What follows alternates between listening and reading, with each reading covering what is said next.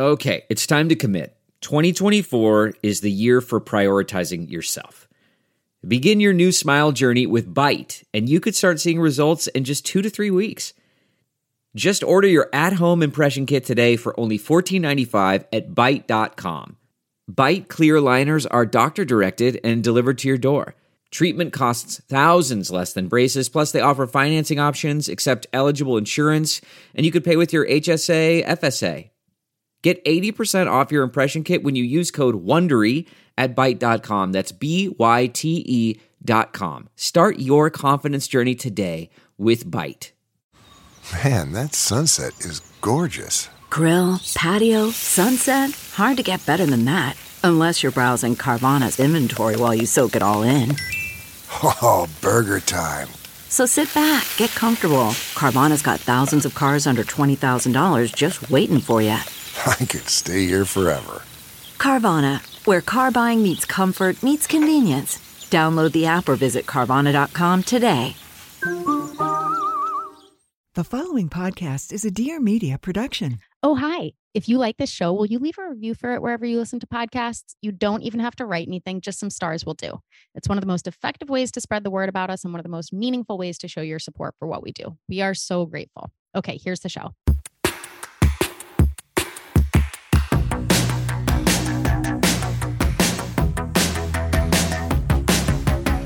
Welcome to A Thing or Two, a deep dive into stuff we think more people should know about. I'm Claire Mazer. And I'm Erica Cerullo. If you want more where this came from and want to support us in general, head to athingertwohq.com and sign up for Secret Menu.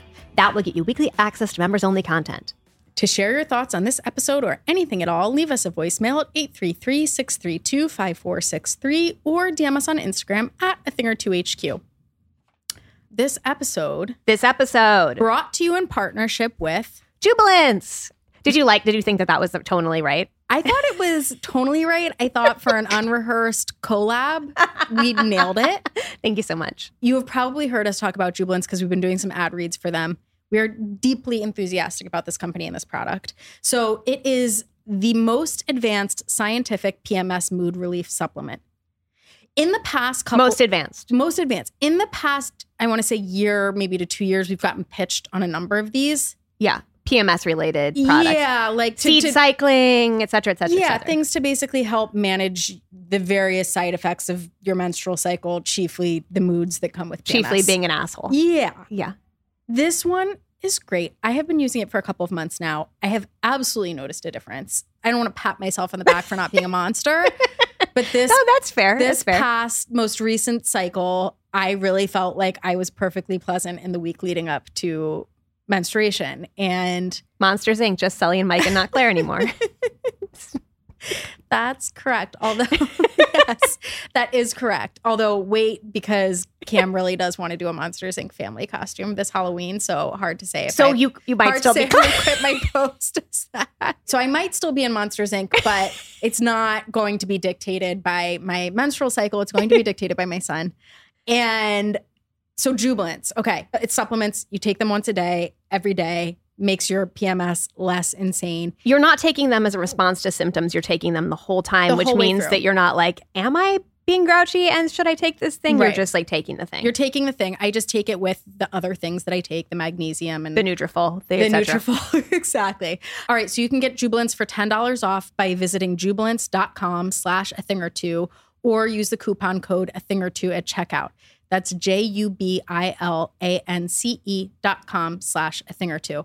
So today we are talking about some PMS and period stuff. And then moods, and then joy. Yeah. Both sides of the coin. Both sides of the coin.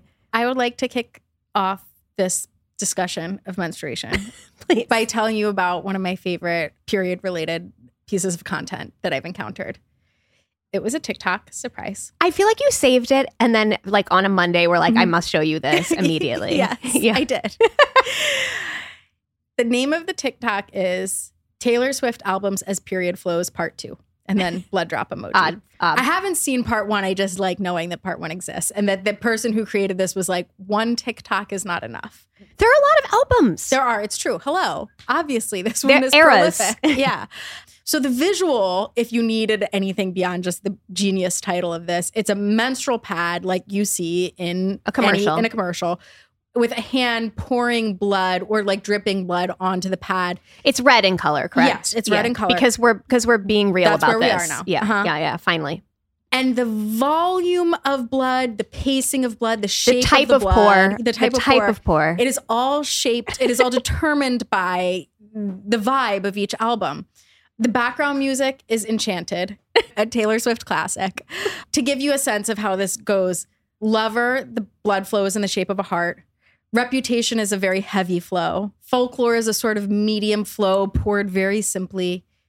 To me, it's peak TikTok. It's like everything. It's perfect. It's absurd. Well, because it's Taylor and women's issues and like weird comedy that kind of makes no sense but makes all the sense. Exactly. Yeah. The best thing, as is often the case, the best part of this content is the commenters. And the best comment was the person who just wrote, "Folklore is free bleeding, actually."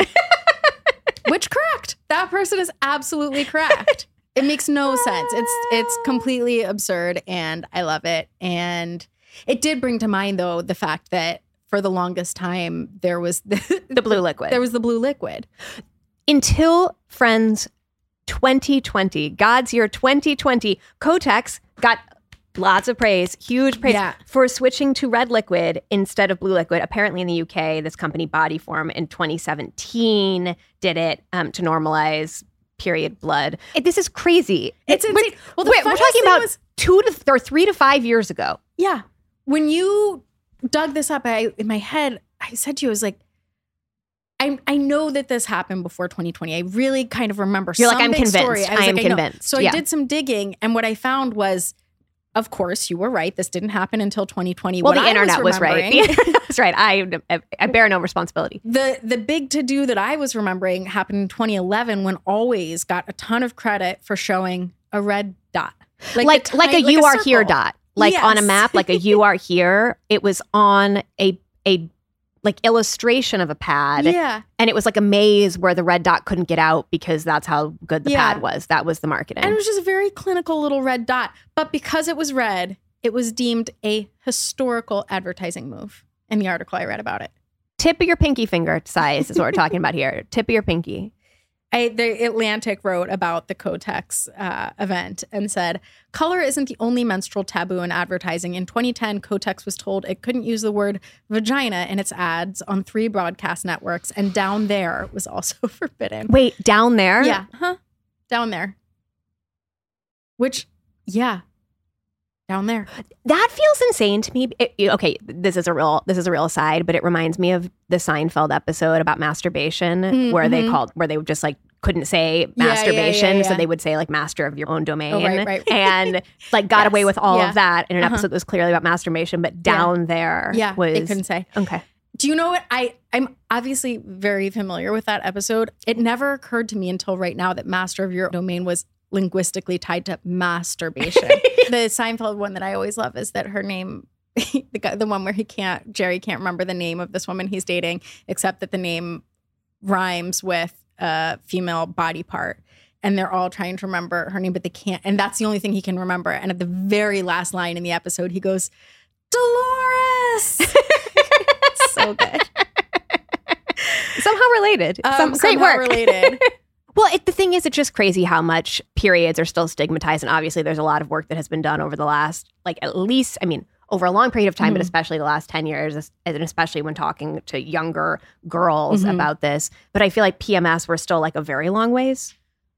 I do think you're right that with the period stuff, we've gotten so much better, and there has been so much of a focus of teaching young kids about it. And you see these like books and like period kits and stuff for young kids.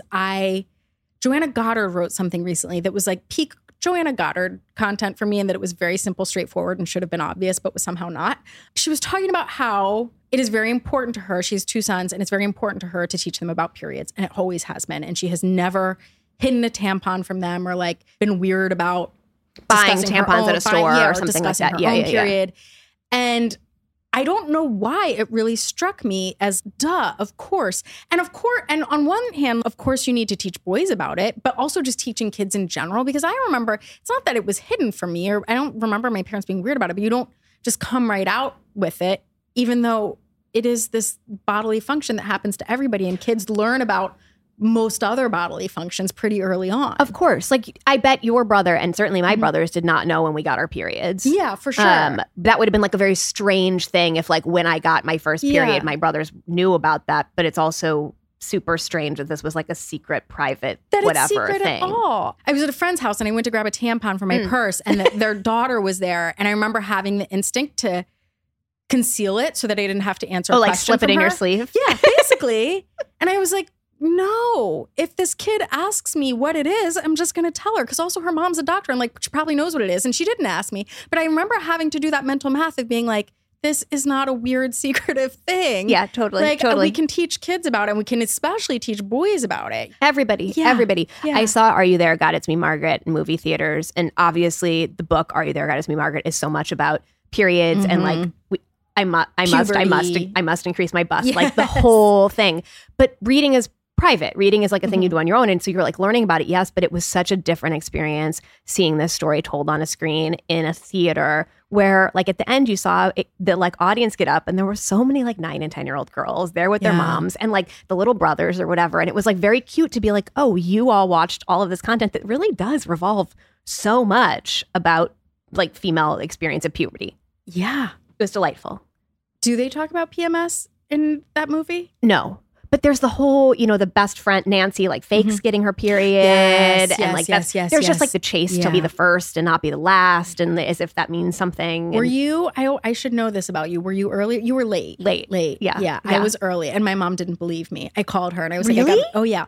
I called her after school and I was like, there's blood in my underpants. And she was just basically, just not that How old were you? You were like 5th grade. I was 11, the 6th grade, beginning of 6th grade. So early. And it wasn't that she thought I was lying. She was just like, it must be something else. Like, it's not that. Possibly. Which is a very my mom approach to news that she's not prepared for is like, it's something else. You're mistaken. First, she was like, I don't think that's what it is. It surely must be something else because she was not prepared for the news. And then was very insistent that I just like go into her medicine cabinet, get a tampon and put the tampon in. And as we have discussed, I was like, put it in where? No. I have no sense of where this thing goes. I mean, no one was telling me to put a tampon in. It was like, just wear this pad. It's just 2 to 3 inches thick. It's perfect. What else could you want? Well, my best friend, who was obviously the other person that I called immediately and told, who was like the bossy one of in the best friendship, was like, no, it is way too early for you to be using a tampon. You need to get a pad. And my mother was like, we have OB in this house and that is it. Like, you are not, I'm not getting the opposite. Just the opposite experience. My mom was like, you will use these pads. It's perfect. Why would you need anything else? And then the friend who was like, no, we're going to go swimming and you're like at the lake and you will learn to use a tampon, like, or that's that for you. I'm not sure. Honestly, I like that for you. That feels like an easier, I feel that's what it should be. I feel that's the correct way. Because I remember being on the phone with my mom. She's at work. I'm in the powder room of my childhood home being like, it hurts. I can't do it. I don't know where it goes. Well, how would you know? You were 11. Ridiculous. I didn't know when I was like 13. So yeah. Well, you know, there we go. We made it. To come back to PMS, so according to health.com, PMS symptoms start to worsen in your late 30s as you approach perimenopause, and they can get even worse if you've given birth, have a history of postpartum depression, a history of family depression, or personal history of an affective mood disorder such as depression or bipolar disorder. Okay. Cool. Check, so check, cool. check. Yeah. So cool. And once your periods stop, PMS symptoms will stop too. However, some symptoms of menopause can be similar to those of PMS. Thank you so much. Remember that time when you and I were on the train and I was so hot and I was like, are you not hot? And you were like, no. And I was like, I'm so dying. And then later that day I got my period and I was like, I think I got my period. I think that's why I was so hot. And you were like, yeah, I didn't want to ask you if like maybe this was perimenopause coming on. And I was like, thanks for not asking me. Well, I was drenched in sweat on an air-conditioned subway train because hard to know what it was. Because this is the thing, hard to know what it was. There's also this romper headline, do I have PMS or anxiety and depression? It's also connected. And I was like, well, damn. And if you are having these questions, you should read this and it's very helpful. And it tells you at what point to talk to an OBGYN or a psychiatrist or both. But yeah, because hormones and mental health are so interconnected in ways that we like still aren't really clear on. It's crazy. I told this story another time we were talking about Jubilance, but I will never forget it because it felt so real to me, where I was talking to a friend who had just gotten back from vacation and she'd gone on this lovely yoga retreat in this idyllic location. And I was like, how was it? And she was like, everything was perfect. The food was amazing. The hotel was amazing. It was exactly where I wanted to be. But I was PMSing and I couldn't break out of it. I had no patience for anybody. I was in a horrible mood. And I related so deeply to what she was saying, where sometimes you can know it's PMS. Sometimes you don't know it's PMS. And then you get your period and you're like, well, that explains everything. Yeah. Right. Yeah. And that's kind of a magical, universally female experience of being like, I see. Yeah. But even when you're tracking things and you're like, I know exactly how this is, I find my patience is so short. But because it doesn't change the experience of it. Like the awareness, it helps to know that this thing is happening, but it doesn't actually change the rage. Yeah. And I really felt for her in that moment where I was just like, that sucks, because I know exactly how you're feeling, where you're like, I'm in this like mental cage right now and I can't get out of it, even though everything is going fine. For me, it obviously comes up in a big way in parenting, where I'm like, why can I not just take a deep breath with my son right now? Getting back to the stigma, I think there's this weird tension of like wanting to explain to the people around me, wanting to say to Chris, like, I'm PMSing right now. I just need a thing. But then also having grown up in what I now think of as this like very 90s type of environment around like that time of the month, and that almost being like a go-to sitcom joke. Oh, like a Family Matters bit or something of like Laura has her period, so that's like a joke. And just like boys in high school when you were a bitch, or like when you didn't like what you were doing, being like, oh, it's the time of the month. And so it was like used against you. So it's like there's this tension of wanting to be like, this is a very real thing that women experience, and also not wanting to provide some ammunition somehow for people to be like, that, but also to one, the like, oh, is it that time of the month, and sort of be dismissive. Well, the other thing is, it's not even just the PMS and the period and whatever. It's like women's lives have just this very cyclical nature. And there was some meme, and I could not dig it up, and I'm very sorry, that basically was like, so let me get this straight. Basically, like 1 week a month I'm ovulating, 1 week a month I'm PMSing, and then 1 week a month I have my period, and then the fourth week that's the normal one, just free and clear, like super easy. So there's 1 month a week that I'm supposed to just like take advantage of. Are you kidding me? I do have to say, so part of my challenge with some of the other solutions for this that we've been pitched on is that a lot of these companies will say like, we have this program, this plan for you to address PMS and the various like hormonal impacts of menstruation. So during week 1, you're going to chew this nut bar. And then during your luteal phase, you're going to mix this protein powder into your smoothie. And then during your follicular phase, you're going to take this pill. And I'm like, ma'am, if you think I want to, here's what I want. I want to know what follicular phase means, but I do not. I don't. Yeah. I don't. I have learned, courtesy of Erica Chitty Cohen, friend of the pod, that your luteal phase is the week you are bleeding. Plenty. That's as far as I'm willing to go. There's a series of yoga classes presented to be my beloved Sky Ting yoga studio streaming that is for each phase of your cycle. I've been wanting to take these classes. They're the perfect length, but I'm like, I have no idea, and I'm not going to learn. And so I've refused to take these classes. I'm sure any of them are fine at any time, right? Yes. But because I'm like, well, I don't know what my follicular phase is. Right. No, you feel like you're breaking a rule. Yeah, totally. And then if it doesn't work, you'll know why. It's because you misjudged what phase you were in. I do think, here's the thing. There is this thing called seed cycling that is an ancient practice of adjusting your diet and eating certain things according to what phase you are in. And it's super interesting. It's super interesting. It's and I am too certain advanced it is for me. effective. I cannot. Yeah. Here's the thing about Jubilance. So you take the one pill. It's all the same pill every day of the month. It is one active ingredient. And the active ingredient is called oxaloacetate.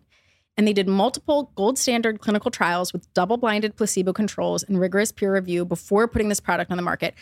And the research from it is actually super fascinating. Okay. So the result of these clinical trials they said the 4 core mood symptoms associated with PMS, anxiety, irritability, stress, and gloomy mood were all significantly reduced compared to placebo after daily intake of Jubilance.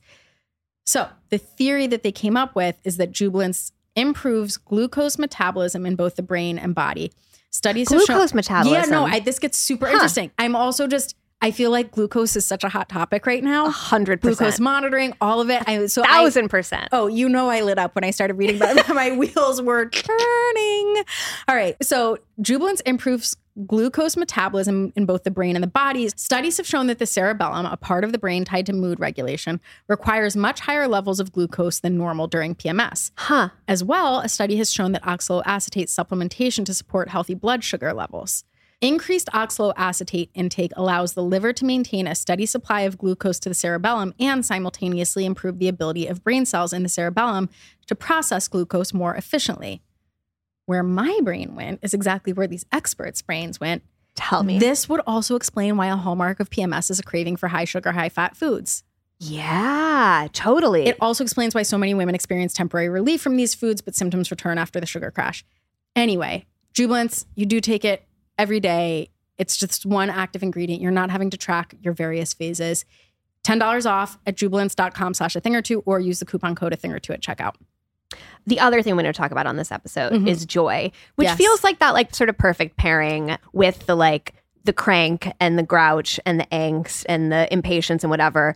And the even just like the 3 weeks a month where it's like that's the thing. This idea that like there's only 1 week a month when you're not being jerked around by your hormones is actually just life also, right? And so it's not even just hormones. It's the news cycle. It's the this, it's that, it's the everything. Exactly. And so something you and I were talking about is this idea that I think has bubbled to the top more recently in culture, especially around the pandemic, is like happiness is not a realistic or even idealistic goal to try to achieve. You want to be happy all the time. That's not life. That's not what life is. Right. This comes up in parenting a lot, right? Like your goal as a parent is not for your kids to be happy all the time. This is interesting to me. Yeah, because they need to learn to be sad. And it's a very... and to process emotion and to experience emotion in a real way. Which obviously goes against every instinct as a parent. But I mean, and this is also why I love that movie Inside Out, because joy and sadness are best friends. 100%. And they think they're enemies this explains everything. Okay, keep going. They're enemies at first and they learn to get along and realize they can't live without each other. Yeah. Obviously. And so if we're not trying to achieve happiness, what is the goal? And the goal should be to like find and notice moments of joy. And seek joy. Yeah. Because I think it's more than even just noticing, it's like cultivating joy.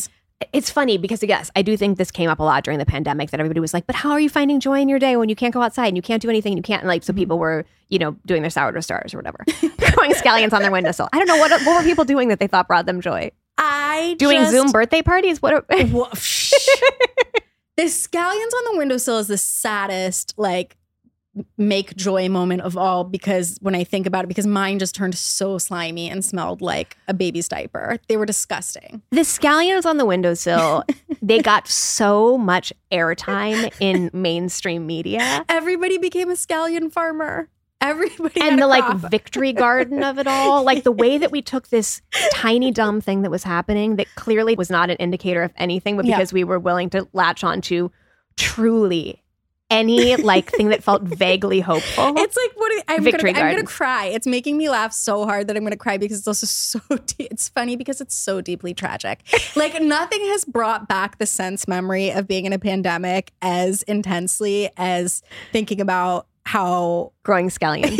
It was supposed to be life affirming. I mean, it's like a little bit of WALL-E in here to like get another children's movie in the mix of the third one in this episode. True. But yeah. We were told during the pandemic to be like, find joy, blah, blah, blah. But we were a bit busy pandemicking. Yeah, we were. And so I think that like the joy had to take a back seat, but has resurfaced again. Yes. And obviously this is like not a new concept. And obviously joy was like also had a real moment when Marie Kondo got translated into English. Sparking joy. Do these things spark joy? Well, you know what's interesting? But that was like things. That was things. Well, that was does this thing. But it was, it was one of the first like really mainstream pop culture moments where people were being asked to identify joy, like to tune in, have a mindful moment, hold up this object and say, is it making you feel joy? Which I think it's useful. It's a little bit, the thing I keep thinking about, I should have written it down, but that Kurt Vonnegut quote that's like, I implore you that when you are happy to just observe it, to just like remark upon it and say, I'm happy right now, I'm enjoying myself,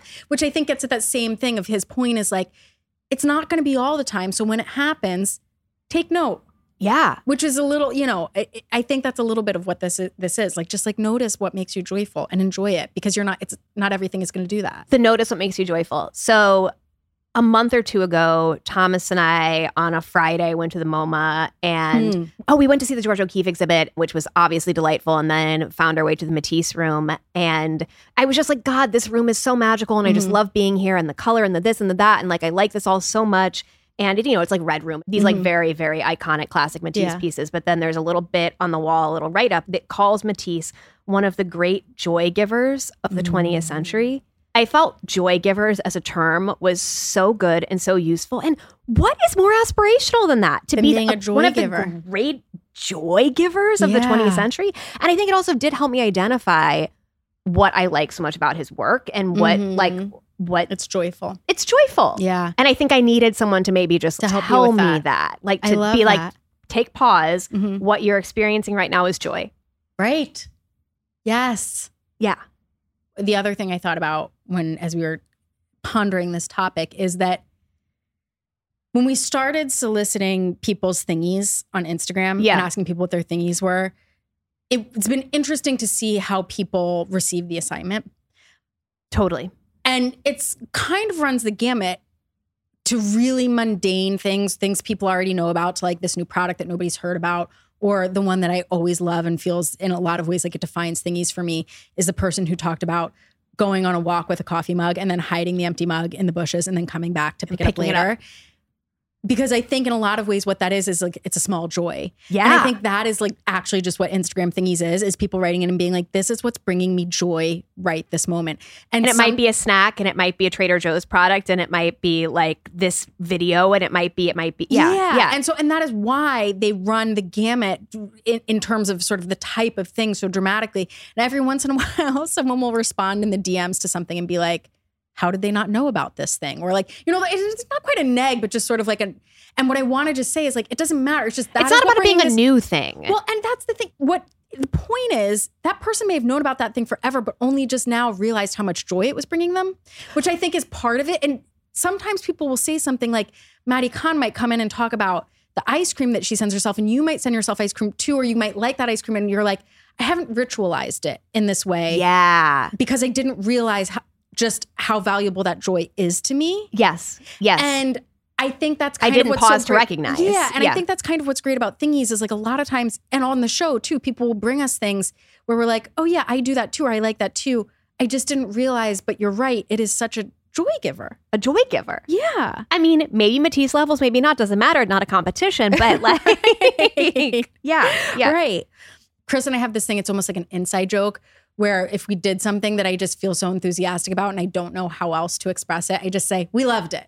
You do, and you also you throw up your hands. Your body does like a W, like we loved it. We loved it. It's the best way that I know how to. And I'm using the royal we, but it is also just to be like, we all loved it, and that is my ultimate exclamation of joy, and that is my ultimate stamp of we loved it. It brought us joy.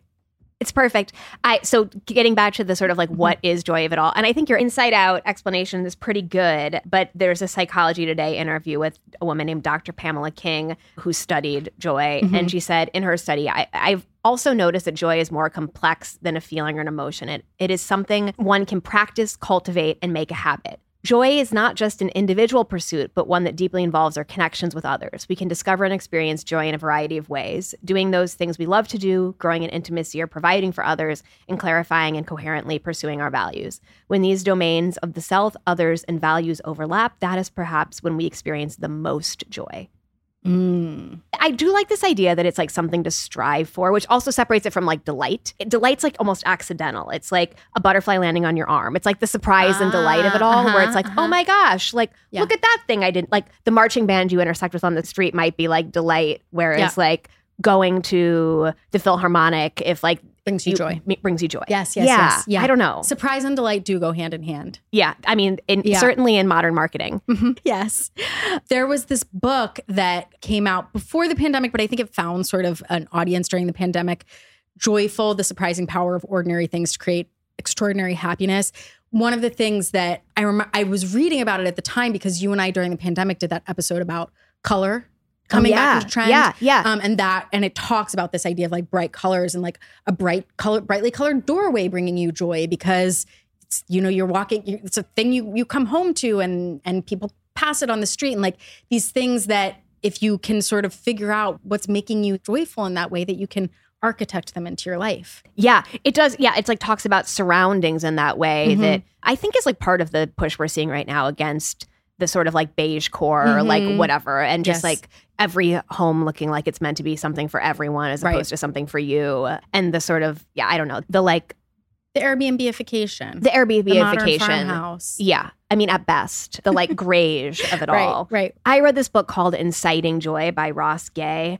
And joy is both the topic of the book, but it's also just his style of writing. He's a poet and essayist. And he just like, you can tell that he is a person who cultivates joy. And he writes about skateboarding and gardening and basketball. And it's a very hard book to describe, but it is one of those poems or no? It's essays. Okay. With also like incredibly long footnotes that are their own stories that are, which I should read this. Someone sent it to us. Someone else who felt very enthusiastic about it was like, you need to I read thought this. it was really great. And it's the kind of thing where you could just sit down and read one of the essays over an afternoon or whatever. They're not like so interconnected. They're topical. And it particularly talks about joy through hardships and joy during sadness. And there's a section where he loses his father and talking about like grief and masculinity and joy. This is interesting. And this is another part of the pandemic of it all and why I think it came up a lot during the pandemic. I remember reading about how, in particular for Americans, this was this unique time in a way it wasn't necessarily for other cultures that experience extreme poverty or other just extreme hardships. Because when you look at a lot of those cultures, they are in fact far more joyful than American culture. Yeah. Because people who've experienced great stresses in their life tend to be sort of, I don't even want to say better at, but I think it forces more you accustomed to to seeking joy. Yeah. I have to accept my reality. So all I can do in this is celebrate the moments that I get, the moments of joy that I get. Yeah. Can we talk about things that personally bring us joy? Yes. You had talked recently about your Sunday night walks with Thomas. And I realized after the fact that we do something in my family that has a similar effect, which is Sunday night family movie night. Cute. Which is just like a way of us sort of spending our Sunday nights, always giving something Cam to look forward to, also always holding something over his head. Like, gosh, if you don't behave, I don't know if Sunday night family movie night is going to happen. I don't even ever enjoy the movies that much. And half the time I'm putting together a grocery list for the week during them. But I do love, one, what you said, like it's something to sort of take place of the Sunday scaries. It's something always to look forward to on a Sunday night. I know that the three of us are going to be together and Cam gets so joyful and so excited about it. And just having that ritual. So the thing that Thomas and I do every night when we eat at home is we light a candle at dinner. This is great. It's great. It's just, I feel it's like, it feels almost embarrassing to say. It feels like absolutely cheesy. Not. I think it's deeply aspirational. But I love it. And it does just like, it doesn't matter what you're eating. It just like sets that mood and it makes it be like, this is like a joyful thing that we are doing. We are like, well, you're also marking the ritual. It's great. You're marking the ritual. Yeah. And I think people think of it as like a hard thing to do. You know what I mean? Something you only do in formal situations. I do have practical questions about the drip and where it goes. Yeah. Well, I buy beeswax candles and sit them on a cork coaster. Cork coaster. Basically, cork coaster is your answer. Okay. But there are like dripless candles in there. Yeah. Okay. Yeah, that's the answer. But it just like, it makes it, it's not hard to light candles. It says to you, like, we're doing, this is meaningful. That's part of why it speaks to me is I love the idea of family dinner being a ritual. Yes. And it has been a challenge because we have a toddler, but I still insist on doing it. But I love anything that sort of says like, this is important to us. This is part of what we do. And it starts now. Yes. Yeah. Maybe I should try it. You should try it. Yeah. You should try it. It's less hard than you would think. It's true. It's true. The thing that has been bringing me so much joy lately, we should just do a whole episode on it because I think it's been bringing both of us a lot of joy lately and for nearly 20 years. New York City. New York, greatest city. It brings, cities in general bring me a lot of joy. Cities. I just love cities.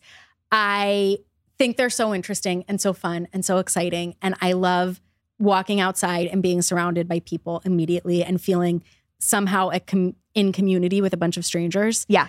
I really valued that during the pandemic. I'm loving it right now. I love running into people I know.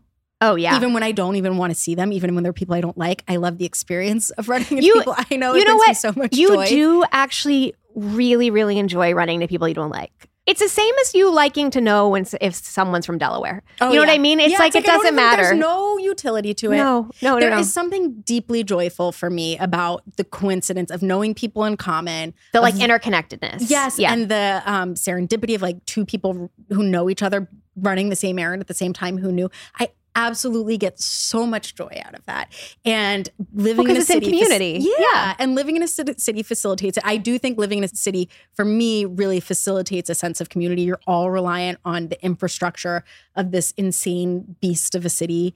You must succumb to it. You must succumb to it. It will win. Yes. What does Leia say about the subway? Basically that. She's like, New York always wins. So you just like, you can't be like, oh, let me check how long it is for an and let me Uber, try to game the system and let me. No, the city will always win. Yeah. I love it. I had a real moment of New York appreciation the other day where I had to take Cam to a doctor's appointment and then drop him off at school. So I was already in the car and I was like, I've really been wanting to see this Richard Avedon exhibit that's closing in a couple of weeks. I'm just going to drive to Chelsea right now and see this exhibit. And the exhibit was extraordinary. It was very, very well done. But it was also like they can decide on a whim to go see an Avedon exhibit that, as you pointed out, is free. It's free because galleries. Because I'd also like to dedicate a whole episode to galleries because I think this is an underappreciated topic. Yeah, totally. Galleries, free, wonderful. You can go for 20 minutes. You don't have to spend 3 hours. That's supposed to be a whole thing. It's so great to live here. I love this city so much. It's an insane privilege. Summer really amps up my love of New York despite the humidity because there's so many block parties and block parties are so joyful to me. Yes. Ultimate sort of like community in a city moment. Yes.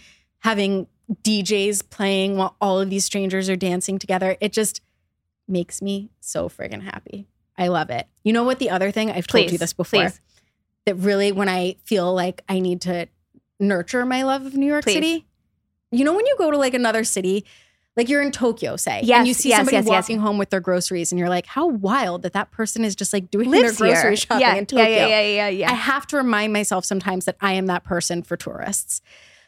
So you're like, you step outside of yourself to look in and be like, wow. That when I'm going for a run in Prospect Park or in Brooklyn Bridge Park and there's people who on their vacation have been like, we have to hit up this location. But for me, it's just the place where I'm doing my daily run. Yeah. Come on. Remarkable. Like totally. So lucky to live here. Anyway, that's a big joy for me.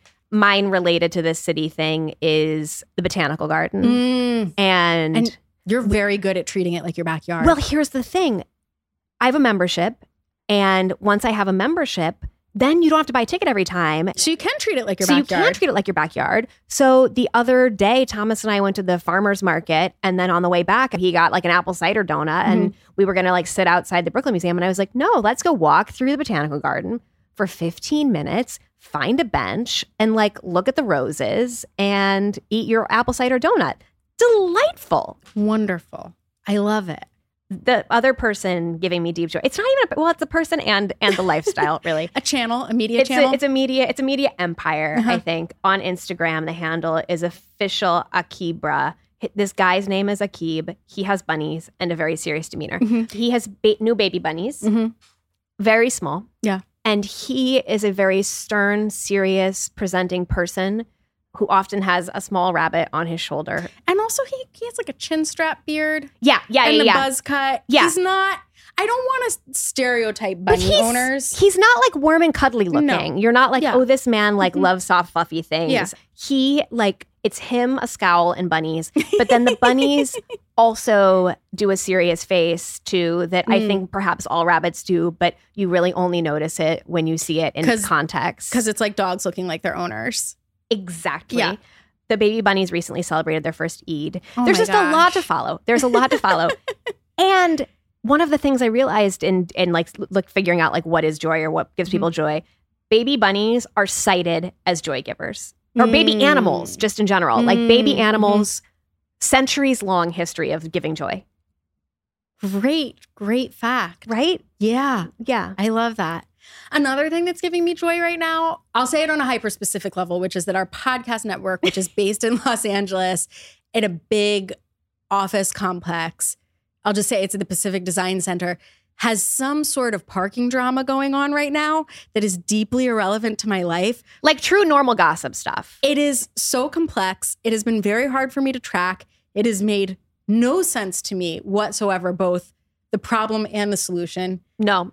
Have made no sense. And I am so invested in it. I love it because, again, it has no impact on my life. And it is, for some reason, so funny to me. And you pointed out to me the other day, so we're going to be in LA and we're like, should we try to go there? And you were like, we will have to park. And I was like, that's actually an incentive for me. That is a because sell. It means that's in the pro column. I get to get closer to this drama because it's truly harmless. Nobody is getting actually hurt, but some people are getting upset about it. But I don't know who any of the people who are getting upset about it. No. I just know that they are because the emails about it have been deeply passive aggressive and have indicated that there's been some griping without saying that there's been some griping. There's like definitely back channel conversations happening that we are not privy to. I absolutely love it. It is like the sort of thing where for the moment in time where we had corporate jobs and we would get like certain emails that would be like, oh, clearly there is some drama about something that we will never know or understand. And our window into it is just like too narrow. But I would love to know more about the blender debacle. Like, you know what else is it similar to? I really like to be a joy giver by exposing my group chats who are largely not parents to hyper-specific drama going on at my kids' school. Like forwarding emails. I didn't think this is what you were going to say, What Claire. did you think I was going to say? I thought you were going to talk about the list host. Very similar. My mother's neighborhood list host. Incredible stuff. It's all so good. If there was a paid tier that was public, the subscribers would be through the roof. Through the roof. It's just all hyper-specific, small, like very small community drama that has no bearing on your life, but is so much fun to get invested in. And you're right that I've never listened to that podcast, Normal Gossip, but I think that is exactly what that centers on. Exactly. My thing that is somewhat like this is we're like in the heart of tennis season right now. And I have sensed a tennis group chat. I didn't know you had a tennis group chat until I saw it's this. Called the Honey Deuces. And it is really fun to have this chat that is like pretty quiet most of the year. Like occasionally there's like a little something here and there, but that is like on during these months. It's great. It's really fun to have it be topical. Yeah. Where it's not like it's not shooting the shit. Right. It's like talking about a match that is happening, a match that is going to happen, who we're rooting for. There's some FMKs going on. Love that. Like we can talk about how hot Matteo Berrettini is. That is relevant content, but we do that in season. Right. You know what I mean? And nobody's annoyed because it's like you join the tennis group and we're talking about tennis. We're all interested in this. This is like common ground. Yeah. Like we all like want to be in on this right now. I like that. Right now. Yeah. Speaking of seasonal things, it is wedding season. And I have derived real joy from spying on people's weddings recently who I have very loose connections to, if like at all. Tenuous. The most recent one that I really loved, I'm probably 6 degrees of separated from. The only thing I can tell you about these people, because I didn't do the diligence of looking into them enough, was that the bride was the owner of Honey High and the husband is some sort of a filmmaker. Gorgeous wedding. They seemed so in love. It feels a little bit like the equivalent of good news accounts where you're like, we're just celebrating love and also great taste. Love and taste. So shout out to those people who had a great wedding. Also, there was a curator named Lolita who married the son of Pamela Hansen, the photographer. Yeah. Great wedding. Also great taste. The other thing that these two had in common was in both of these weddings, the husbands were wearing sharp suits that had like detailing, right? Beaded ornamentation. Both had beading? Both of them. The one, so the artsy one, the curator marries the photographer's son. He was like really, it almost looked like a Beatles Sgt. Pepper's Lonely Hearts Club vibe. And so that to me, I didn't clock it as hard because it was just like, oh, that's his style. This is like quite a look, quite it's a like costume. Not a trending moment. It's just like a thing he's doing. But why I really noticed it with the second one was one, because it was the second time it had happened. And again, this guy's this filmmaker married to the Honey High Because you're owner. on the Instagram wedding circuit is what you would say. I've been attending a lot of weddings, none of them in person. This guy, it was like a super sharp, super sleek, black suit that otherwise was just like really minimal, sharp and sleek. Classic, but had these beautiful, I think they were silver beads a pattern on it. They were like little flowers, I think, just along the pants. Spaced in like a... Yeah, spaced out. Yeah. It was done so beautifully. It's weird you haven't clicked all the tags. That's the thing. I need to work harder to have figured out. Yeah. Part of the problem was both he and his wife posted so much content that I then didn't have time to like go deeper on the other stuff. But it just means I haven't done it yet. But I want to thank these people for inviting us in and bringing so much joy. They all seem so in love because of course they are. They're getting married and they're celebrating it. And and then all their friends are so happy. And I love that thing where all brides and grooms are so lost in the moment of like, holy shit, that was the best day of my life. That just euphoria that comes with having all your friends and family in one place and being in love. I think there's also a piece of this you're missing, which is you also love a great wedding guest. Oh, yeah. You love the person who takes over the dance floor and who you're like, what? Oh my God, more of this person. When I was showing you the wedding, it was I had to check myself more because I was like, check out this wedding that I freaking loved. And then we got to a certain place in the slideshow and I was like, and this guy just a random fucking guest. But he was so much fun. Like, would hire him to be the hype man at my next party. He was just killing it on the dance floor. He wasn't even a good dancer. No, it wasn't about that. So much. And he was like, you love dancing at weddings. You love seeing people dance at weddings. What's not to like? I love love and I love dancing. And good taste. Yes. And good taste. And good taste. And this wedding had it all. Okay, my last one. Yes. Is a bit of a build on the Sunday walk, but it is a walk for an ice cream. So it's not just the walk. It's not just the ice cream. It's the combination of the two. Yes. It is the journey and the destination. Absolutely. And I think, I really tried to make a case with Thomas the other day, like for why to go out for ice cream when we have Haagen-Dazs or a lot of Ben & Jerry's in the freezer. I can't believe you had to make a case for this. Well, so it was like rainy. Okay. There was like a 45-minute window where it wasn't going to be rainy that day. And I was like, can we go? And he was like, dude, is this something we need to do? Right. And I was like, need to do? What is this nonsense? Yeah. First of all, I want to get out of the house. Yeah. And like walking for an ice cream, going out for an ice cream just feels like the ultimate treat. I mean, it's like such a childhood thing, right? Yes. But then I think the next leveling of it has been that this summer there feels like there have been more and more gelato places opening specifically. And so that almost gives it that like sense of vacation. Yes. Like it is and like 35 minutes and a sense of sophistication, both. Vacation and sophistication. Yes. Yeah. I love that. Yeah. I have to say, I couldn't agree with you more. And I often lament that there are not more ice cream shops in our neighborhood. And at the same time, I should be grateful because I do think the walk being just long enough that it's not just like 12 to 19 minutes. Yes, like there's something to that you have to work for it a little bit, that it needs to turn into it's not just on your corner. It's an adventure. Yeah. And it's like, of course, I would like a slice shop and a scoop shop on my corner. Of course. At the same time, the fact that they're not means it becomes an adventure. It becomes a ritual. It's an outing. It is an outing. Yeah. Yeah, and a very important one. I love it. Okay. PMS, Joy. Thank you to Jubilance once again. Legitimately like this product very much. Like the thinking and the work and the family behind it. Try it $10 off at jubilance.com/athingortwo or use a coupon code athingortwo at checkout. That's JUBILANCE.com/athingortwo. That's the show. This has been a production of Dear Media, and we are so grateful to the talented team over there for helping us make this podcast happen, especially to our wonderful producer, Allie Slice. You can follow us on Instagram at athingortwohq, and if you have ideas for our show or want to advertise, email podcast@athingortwohq.com. Find show notes and sign up for our newsletter at athingortwohq.com too. If you love the show, consider supporting it by signing up for our secret menu, also at athingortwohq.com.